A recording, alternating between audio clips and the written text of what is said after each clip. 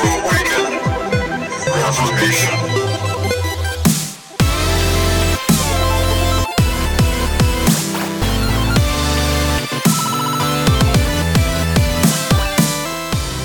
Welcome back to Awakening Reformation, where Reformation awakens now.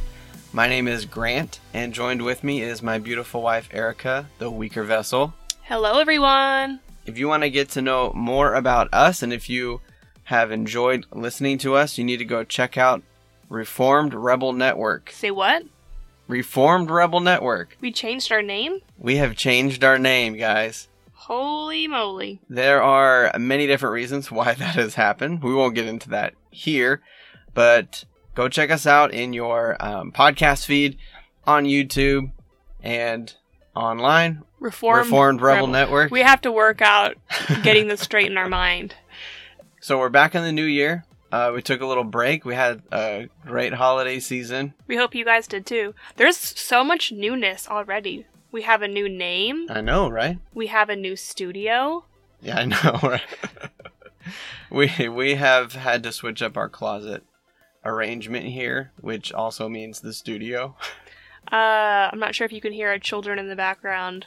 If you can, I'm sorry. Those are the saplings. But we're in the middle of creating new habits as well. Yeah, we are. That's a good way to put that. Yes.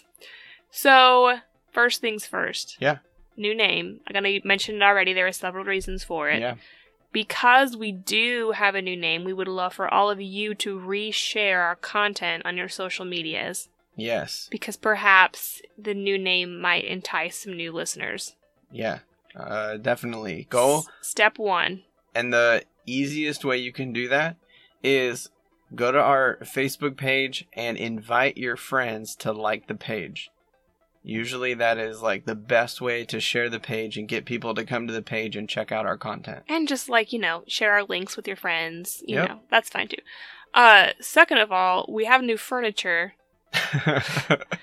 Because I have really great friends who love to say, hey, I know this person who's moving out. They have this furniture. Would you like it? And I could never say no to new furniture. Especially if it's free. Free is my favorite number. Yeah. Free 99 is my favorite price. So we have a very small apartment. Yes, we do. And lots of furniture now. Lo and behold, square footage in New York City is not easy to come by. Right. And we don't have a garage or a storage unit because Again, that's excessive. Right, that's a glamorous lifestyle here in New York City. So we did some finagling, and now we have this lovely couch. There's a full-size couch in our closet. In our closet. And, it works because it's comfier than the wooden chairs that we were sitting on. True. That's true. We're going to be more comfortable recording now. My mother and I got this full-size couch in our walk-in closet in our master bathroom. And let me tell you, we had to take a door off the hinges. Did you really? They didn't tell me how they got it in here. We did. Also, That's I remarkable. dislocated my thumb in the process. Yes, you did. Turns out homemaking can be very dangerous. Yeah, it's war. If anyone tells you otherwise, they're wrong. Actually, it's really funny because we were changing bed sheets this morning, and our youngest is 6, and I'm trying to not baby her as much as I can, which is very hard when she is the baby of the family. Right. So I let her struggle a little bit to get her sheet on her bed this morning. And you're like, because of my thumb, I'm struggling. Well, it's funny because she's like, I just can't do it, Mom. And I was like, Nora, you're going to be a mom someday, and you're going to have to make all of the beds, so you have to learn. Mm-hmm. So she struggled a little bit more, and she's like, this is just so hard. Why is this so hard? And I thought, oh, Nora, this is such a great life lesson, and so much could be said in this moment. Yep. All of life is about as hard as a 6-year-old putting a sheet on her bed. That's right. The true struggle of life. Fighting that curse. Nora inspired the topic for today, which is living a principled life. Yes. So we will have a good time talking about that. And I think a very apt topic for the new year. Yeah, right? Because the new year brings on more than just new bed sheets. It brings on starting new habits, like we're talking about, getting into better routines, better rhythms. Yeah. New reading plans, new goals. Right. All kinds of new things. Yep. So we're going to kick it off with the news story. Sure. So I saw this today on my YouTube. a video popped up from ABC News. This is just a topic that you wanted to talk about real quick? Yeah, this is kind of a news topic, and it kind of falls in line with what we talk about a lot, to fight for life and to fight against abortion and against the culture of death that we find ourselves in right now. Mm-hmm. And what happened is, in Texas, there is a mom of a baby. The baby's name is Tinsley Lewis, and she has congenital heart disease. Did I say that right? Yep. And so it's terminal, from what I heard on the news. And right now she's living on a ventilator. And she's been living on a ventilator for a long time. I looked up a few articles to try to find out how long, but none of them mentioned that. Back in October, the hospital announced that they were going to pull the ventilator and basically planned for Tinsley to die on November 10th. Well, the family didn't want that to happen and got Texas Right to Life involved. And their lawyers jumped on the situation and got the hospital to hold off. They got a judge to issue a restraining order, so that way their lawyers could figure some stuff out. And they went to court on November 22nd, and now it's been this legal battle back and forth of subpoenas and restraining order and this law and this. And I didn't want to get into the weeds of all the different laws. Mm-hmm. But just recently, the court ordered that the hospital is allowed to pull the ventilator. Mm-hmm. And of course, the mom goes, back online and back to the public and says how sad she is that the judge, ordered this way, and that they're still going to fight it and still appeal it. So that way her baby can continue to live on a ventilator in a hospital. She's 11 months old right now. So, like I said, because we always kind of fight against abortion and against our culture of death, and we always want to have life in mind. We want to encourage life and cultivate life and multiply life. Right. I thought this would be an interesting thing to talk about for a minute. This is really interesting because I've seen a lot of Christians talking about it. Mm-hmm. It's hard when you don't have details. Yeah, there's obviously more details that could be very useful. So a few thoughts. Obviously, yeah, we should always err on the side of life, right?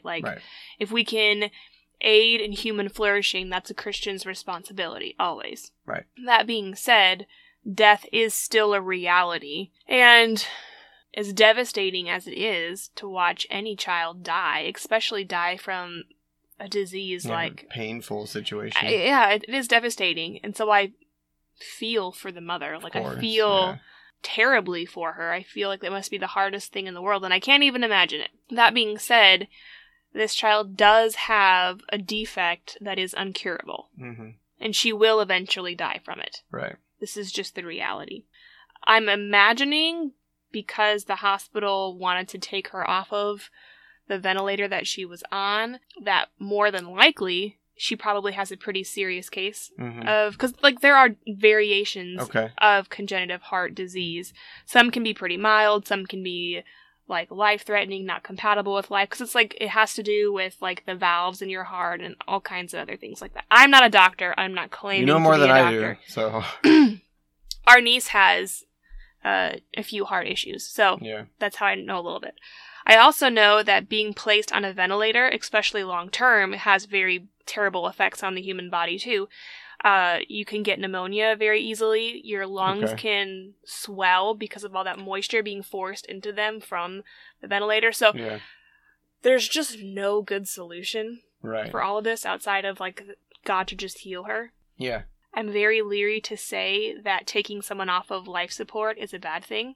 I worked in a nursing home for years, and I have seen many elderly people, not babies like this, but elderly people being kept alive artificially for much longer than I thought was honorable, I guess is the best way to put it. Yeah. To some extent, we have to just say human life is valuable and there is dignity in human life. And so we ought to have the idea that someone should also die with dignity. And not be drug through the mud just to say that we kept him alive for a couple more weeks. Do you know what I'm trying to say? Yeah.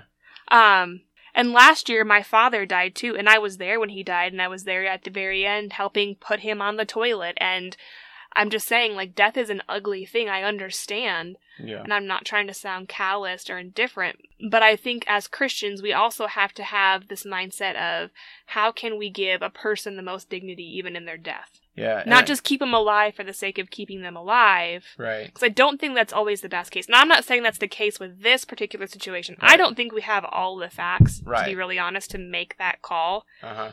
I just think we need to, like, as Christians, take a pause and say, life support isn't always the best thing. Yeah. In every case. And one of the great hopes of Christianity, right, is that death isn't the end. Right. And so I don't know if this mom is a Christian or not, but that'd be the number one thing is that, are you a Christian? Like, do you know if this is the end or not for you? Right. Because death is just a passing. It's a liminal moment. And it's a devastating thing, especially if it's your child. Like, yeah, get that. of course. Especially to watch your kid in pain. Right. And to struggle and to be, But there's no cure for this disease. Right. So this is where I'm like, okay, as a mother, you have to sit back and say, my child is going to die from this. Yeah. And I can keep her alive for a few more months, but there's no other option for her. Mm-hmm. So what do those 2 months look like? Do they look like her being in a vegetative state Mm-hmm. and her getting pneumonia from the ventilator and then her suffering through pneumonia because she can't breathe and Right. like, I mean, she already couldn't breathe before, but now this pneumonia has made it even uglier. Yeah. I mean, there's just a whole slew of things that you'd have to talk about. And I'm not a doctor. I don't know this child's case. It's just hard. And it's hard when Christians say, always do this, never do this. Mm-hmm.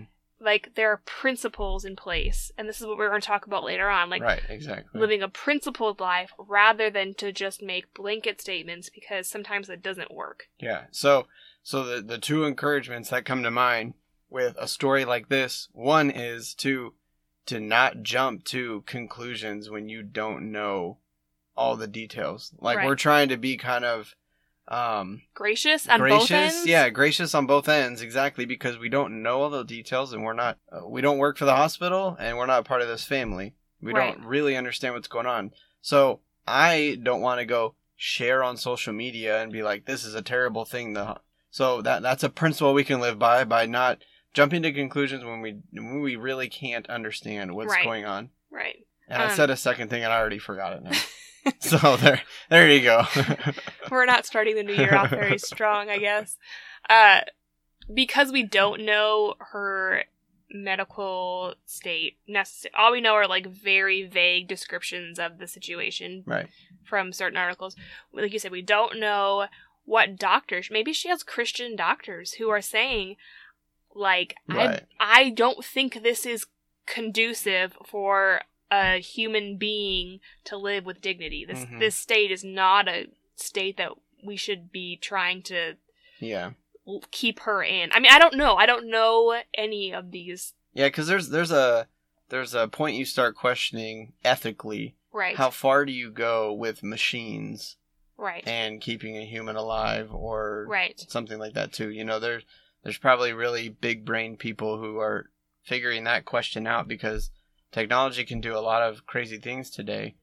And God can do miracles. And that's Right. the thing, is like, God can do miracles. They could take her off of that ventilator and God just miraculously heals her. Perfect little heart, no pneumonia, no adverse side effects, no brain damage, like nothing. That could totally happen. Yeah.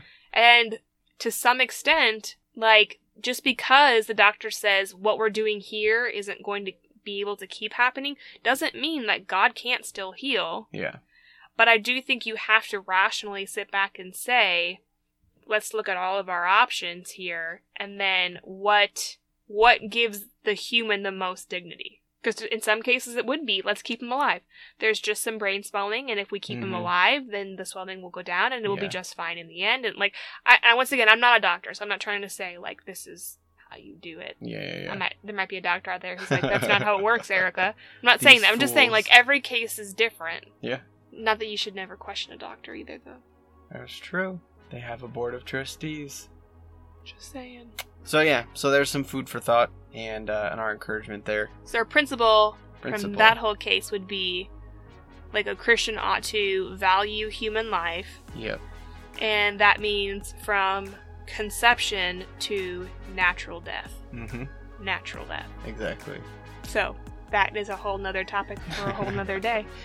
All right. Well, let's take a break and we'll come back and finish up talking about living principally in 2020. All right. We'll be right back. Enjoy this commercial by Reconcile Media.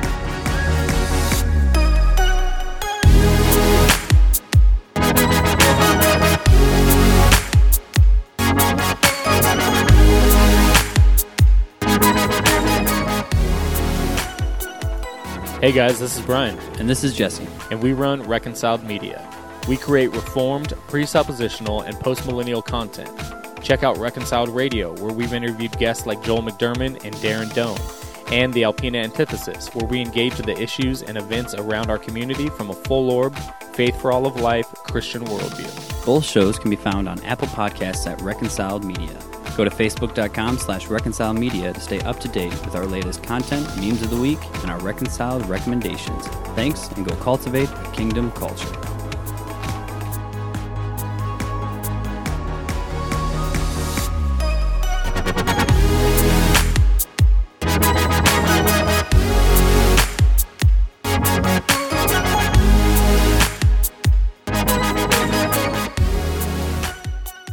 All right, we're back. And we are going to talk about how to live principally in 2020. Because we're experts on doing this. Yep. Honestly, we needed to teach ourselves something, right? That's like one thing I love about the new year, though, is it's like this season that you can just like take tally of everything going on in your life and just like you have a set time of the seasons and then the schedules of things to just sit down, reorganize, ditch things that don't work, try new methods. Like, I love that. I love organization. Like, my personality is such that I very much enjoy, I don't know, the most effective, the most efficient way of doing things. Right. Yeah. Planning. So efficiency in general is like, money. Makes my heart so happy. So I love the new year. I love new schedules, new routines, higher efficiency, greater goals, and just makes my heart so happy. I'm right there with you. I may not be I love lists. Yeah, you do. The other rebels are laughing right now. So we wanted to talk about living principally in 2020, and this is something that we have been encouraging our kids in, it seems like, every the older our day kids or get, two. yeah. They're asking a lot more questions. They're thinking deeper. Right. And we don't want robots. We don't want our kids to just be... Our children, especially our son, is so smart. And, like, if you give them a rule, like a hard and fast rule, typically they can always find a way to scoot around the rule to still get what they want. Human beings typically are, like, the best Pharisees in the world, right? Yeah. So we've had to learn to, like, teach in principle. Right. And we were encouraging... exhorting him just the other day. And the first thing I want to talk about living principally is the very beginning of the Bible when we see the cultural mandate, be fruitful and multiply, subdue the earth and take dominion. God didn't lay out for Adam every single jot and tittle of what to do throughout his day. He didn't give him an itinerary for every day. He gave him a few rules that were his principles. Those were the foundation of his life. Right. And then even though the Mosaic law has 600 plus laws, right? And a lot of those can be all combined into, one type of sacrifice. Right. There's like 30, 40 in that one act for a priest. Not everyone.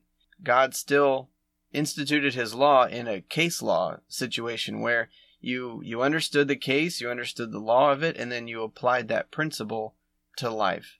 God didn't lay out every single situation that could possibly ever happen, which is the way we write laws nowadays. We have additional regulations and additional policies and city statutes and county and state, and it gets layered on like crazy. God wanted us to live principally. He wanted us to be ruled by wisdom, according to his law, wisdom gained from his word by his law, and then live principally. And then even Jesus sums it up in 2 laws, right? Jesus says, love God with your heart, soul, mind, and strength. Love your neighbor as yourself.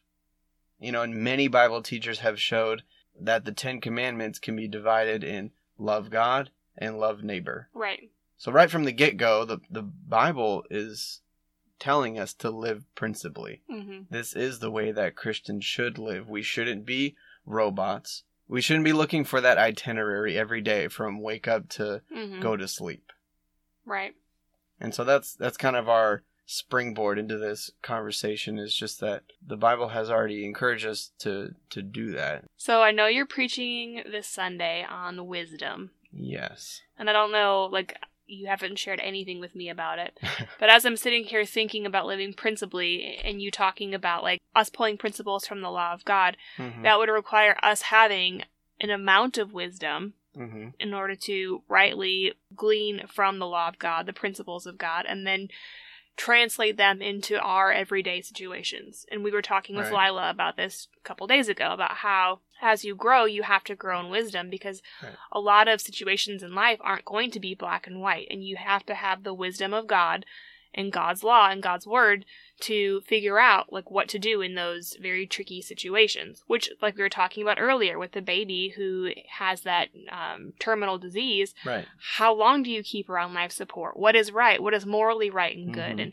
And then what extent is too far, and now you're stripping her and robbing her of her dignity? Right. I don't know that because I'm not part of that situation necessarily, but there is a wisdom that you have to have. And so right off the bat, you'd have to say, in order to live principled, like a truly principled life, you would have to be a Christian. And not just like a nominal Christian, but like a Christian actually walking with the Holy Spirit who's giving you that wisdom. I know that there were like people in history like the Ben Franklins and Thomas Jeffersons and stuff who would call themselves like spiritual, or say that they at least saw some value in religiosity. Yeah, they're all kind of deists. Yeah. There's a higher like agnostic. Yeah. There's a higher power and stuff, but we're really kind of left to our own reason and left to our own devices to figure out how to best do things down here. But it's interesting that even with men like that who are not strong Christians, they obviously still saw how the law of God and the principles found in Scripture are still helpful. Like, yeah, if you want human flourishing, you can't go aside from this. You can't go aside from the Word of God. Yeah, one of my books in Old Testament, I remember talking about the Proverbs, and they kind of summed it up as just, this is God's way to show us how life works best. Like, this is wisdom for how things will work best. You discipline kids. That will make it work best. Right. And on, money, friendship, power, the Proverbs talk about all kinds of different things. And then you look at the chaos around you happening today in the world, and you can easily see, like, this is why millennials are a hot dumpster fire, because you just think, like, well, yeah, they've never been taught the wisdom of God. So naturally, if they don't have godly principles to live their life by, their life is going to be chaos. Yep. And they're living the way of the fool who just lives by whatever feeling they have at the moment, and that's a shifting shadow, right? And so just like you said, they don't have a foundation. Well, and it's not just millennials. I'm not picking on the millennials, although I am one, so I can.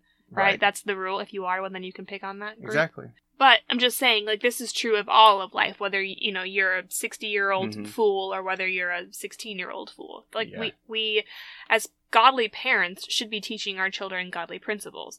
And King David said he delighted in the law of the Lord. He meditated on it, which should be something that we ourselves are doing in the new year, meditating on the Word of God. And not just in the new year, but, like, our whole life. Yeah. But starting these new routines and making the meditation of Scripture and growing in wisdom should be a priority for us if we want to have those principled lives and to grow in our wisdom and have a peaceful existence with the world around us and other Christians. And yeah, the definition of a principle is just that it's a foundational truth or a preposition of a certain belief system. That's pretty much what it is. Let's give an example, okay? Okay. So here's a real life example that we were talking about with Eddie. We told him it is a good thing to care about other people, to love your neighbor as yourself. Right. Which means if you can help your neighbor, you should. That's a good principle to live by. Yeah. There are going to be certain situations where you can't help your neighbor because it would actually do harm to yourself, whether it be bodily harm. We would say, Right. depending on the situation, that might not be a great idea. You know, like if your neighbor is changing a tire and he doesn't have a jack, you probably shouldn't volunteer yourself as the car jack. Right. Or if you're Not a great idea for you in general. if your friend is drowning, you don't know how to swim Not a great idea. to help him out. You may make a flotation device out of Right. your own body, but that's probably not a great idea. Right. Once again, wisdom would sweep in here and say, sometimes there are situations when you can give up your life for someone else, and that's actually heralded as a virtue in Scripture as well. There are situations where you just have to have wisdom. Right. Is giving up your life a worthy thing in this moment? Yes. Is it just wiser for you to turn around and grab the flotation device off the back of the boat instead of throwing yourself in the water? Much better decision. Let's Right. do that. Like, wisdom and principles, they're married together, you know? So another good principle to live by, which falls under loving God with all your heart, soul, mind, and strength, is going to church, going to worship. That's a principle you live by. That's at the foundation of your belief system. We are a part of a local congregation, right? Mm-hmm. And so that principle then guides what you do in your life. So for me growing up, I was never in Boy Scouts because Boy Scouts did stuff on Sunday. And my brother and I asked my parents how come we weren't in Boy Scouts, and they said they do stuff on Sunday, and that's where we go to church. And that was just a principle we lived by, and that was what we did. Right. But at the same time, if everyone in the family is puking all over the place and is running a temperature, right? Probably not a good idea to go to church. Yeah. Don't go to church and share yourself with everyone there. Especially Right. if you go to church in Brooklyn, everyone's Italian and kisses each other. Yeah. Wherever we go to church next, they're just going to have to realize that my children have been raised in a highly Italian community. Loving church.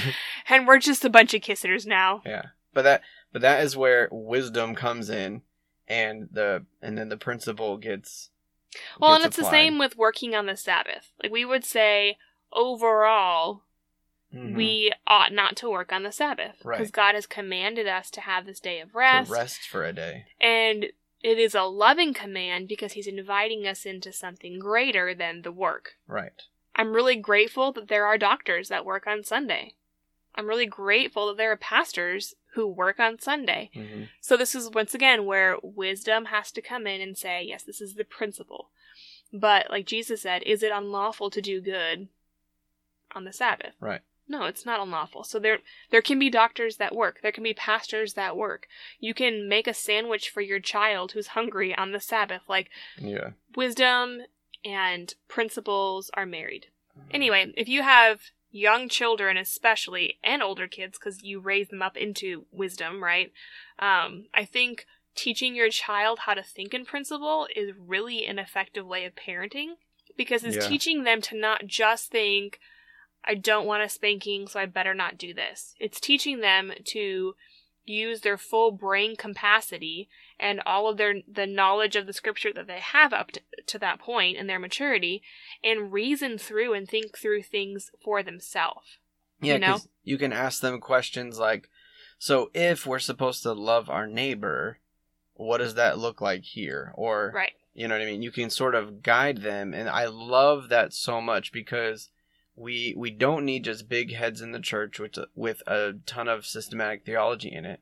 We need people who know the theology and do something with it and apply it to their life. So applied theology is something I love. And so we love catechizing our kids and teaching them big things and challenging their brains, but then at the same time, in a principled way, encourage them and lead them and guide them to apply it. Mm-hmm. And we got to do that with our own lives, Right. you know. And I guess that's what we're really talking about. Right. Doing it for ourselves. Yeah.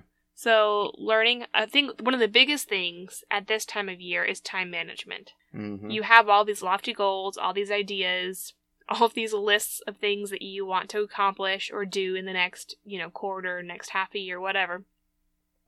And you have to think, what time has been given to me? I only have 24 hours in a day. How can I best organize and make the most use of this time that I have? Yeah.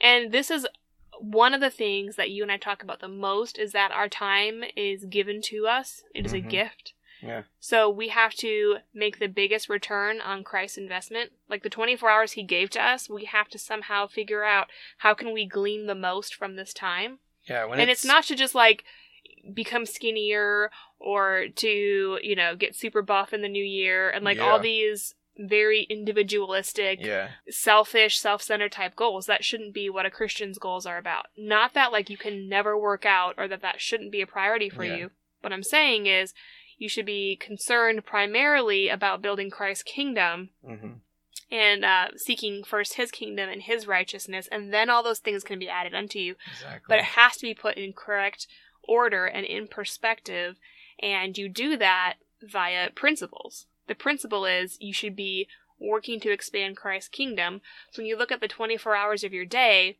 or the first quarter of the year, or the things that you want to accomplish in the first 6 months of the year, you have to think, okay, what can I do? How can I manage these ideas in this time that I have for maximum effect? Yeah, because our time is gone once it's spent. And it is something to be stewarded, and like the parable of the talents, right? You're given something to not just bury it or squander it. You are to... or to get really buff with it. Or to get, to lift it. It's something to be spent so that there is a return, which is kind of what you're saying. Right. And so the fundamental, foundational principle there is Great Commission. I mean, that is for every Christian. Right. And so Just this is go where and make disciples. This is where you and I have often said, though, you have to be wise. And principle and wisdom are married, because one without the other can be catastrophic. What do you mean? I mean, you could have all the wisdom in the world, but do nothing with it. True. Or you can have all these lofty principles, but then not have the wisdom to figure out how to apply them. Yeah, true. So they have to be married together. And so, for instance, you're talking about kingdom building, which we're all Christians are commanded to do, and then making disciples of the nation. You could say then evangelism, hospitality, we should be doing those kinds of things as Christians. Okay, so for an extreme, we'll say then all Christians should always be about the business of evangelism and hospitality. So that means 7 days out of the week, you're out of the house doing evangelism in the streets, not going to work to provide food for your family, but you're building Christ's kingdom. Yeah. And then your family starves. Right. Or perhaps I'm constantly inviting people into our home. Every night we have people coming in, and our family is never shepherded or taken care of, and we have no time to bond, to raise our children, to grow them up in the fear and admonition of the Lord. Like, there's a way you can take a principle and not have wisdom invited into it and wreak havoc. Right. Yeah, you can spoil the principle. And I think a lot of times that's where the pastor's kids' animosity and bitterness can kind of creep in, because either the parents did not use godly wisdom and they overspent in one area. Yeah. Maybe they were gone away from the house and the children were neglected, or the children have never been taught, this is the principle, this is the goal, you are not the chief end that we're trying of our to... family. Yeah. You are not this little thing that we are just all going to flock around and pet all the time. Like, join in with us. This is the goal of the family. Like, we're all going to do this together. This is for all of us. You too. Come on in and do discipleship with us and help mommy cook dinner so that we can bring in this non-Christian family. Right. And like, I don't want to say that's true of all pastors' kids, because there are a lot of godly pastors' kids. But I'm just saying, like, this is where we can err as Christians, whether you're a pastor, a layman, a single person. I mean, hello, if you are single, you have plenty of time on your hands. How are you spending your time? Yep. I know I didn't spend all my time when I was single. I didn't either. I was very much busy building my own little kingdom. Yeah, just being selfish with your time. And the other thing, too, is that living principally is terrifying to the world. Yeah. They don't expect it. They expect that everyone can be overruled with certain influence. with power structures at work or in society. And when you come in fighting for Christ's kingdom and you live principally, unmovable, steadfast, as the Apostle Paul would encourage Christians often with, that's terrifying. You are an amazing warrior for the kingdom when you live principally and you say, no, I'm not budging on this. My family is, a priority here. My wife's a priority. My husband's a priority. Church is a priority, right? And then you just don't budge. They don't know how to handle it because they're not principled. Right. And even probably the most, atheistic, evolutionary type person would still look at the Christian who says, no, I'm gonna love my husband and not do this said thing, or I'm gonna take care of my kids first, or whatever. I'm gonna go to church on Sunday, but thanks for the invite anyway, or whatever. They may not understand it, but somewhere in their hearts they at least admire it, I think. Yeah. That is attractive. That's a good thing, People do see that and like that. Usually the most influential leaders in the world have that sort of characteristic. Right. And they have a firm hand. Firm grasp. Right. And so do that with biblical principles and you will be a great tool in Christ's kingdom. Yeah. For sure. So much to think about in the new year. Yes. Real quick before we go, I know this is going to be a shorter episode. Yep. What was your favorite Christmas gift? My favorite Christmas gift would be... Oh, man, that's a tough one. I think the bottle of bourbon you got me is probably my favorite. Okay. I got some Woodford Reserve, and it's really good. Awesome. I'm going to savor that one. Cool. What about you, babe? What was your favorite Christmas present? Probably my vacuum cleaner, because it was the most practical. The present that gives you the most efficiency? Yep. Exactly. Right. Awesome. She wanted the vacuum. Don't jump on my back for that. No, I wanted it. Yeah, she wanted it. She wanted one desperately. All right, guys. We appreciate you for listening. Again, if you were blessed and benefited, please share it with your friends. We pray that the eyes of your heart may be enlightened by the power of the Spirit. And until next time, get woke. Yeah.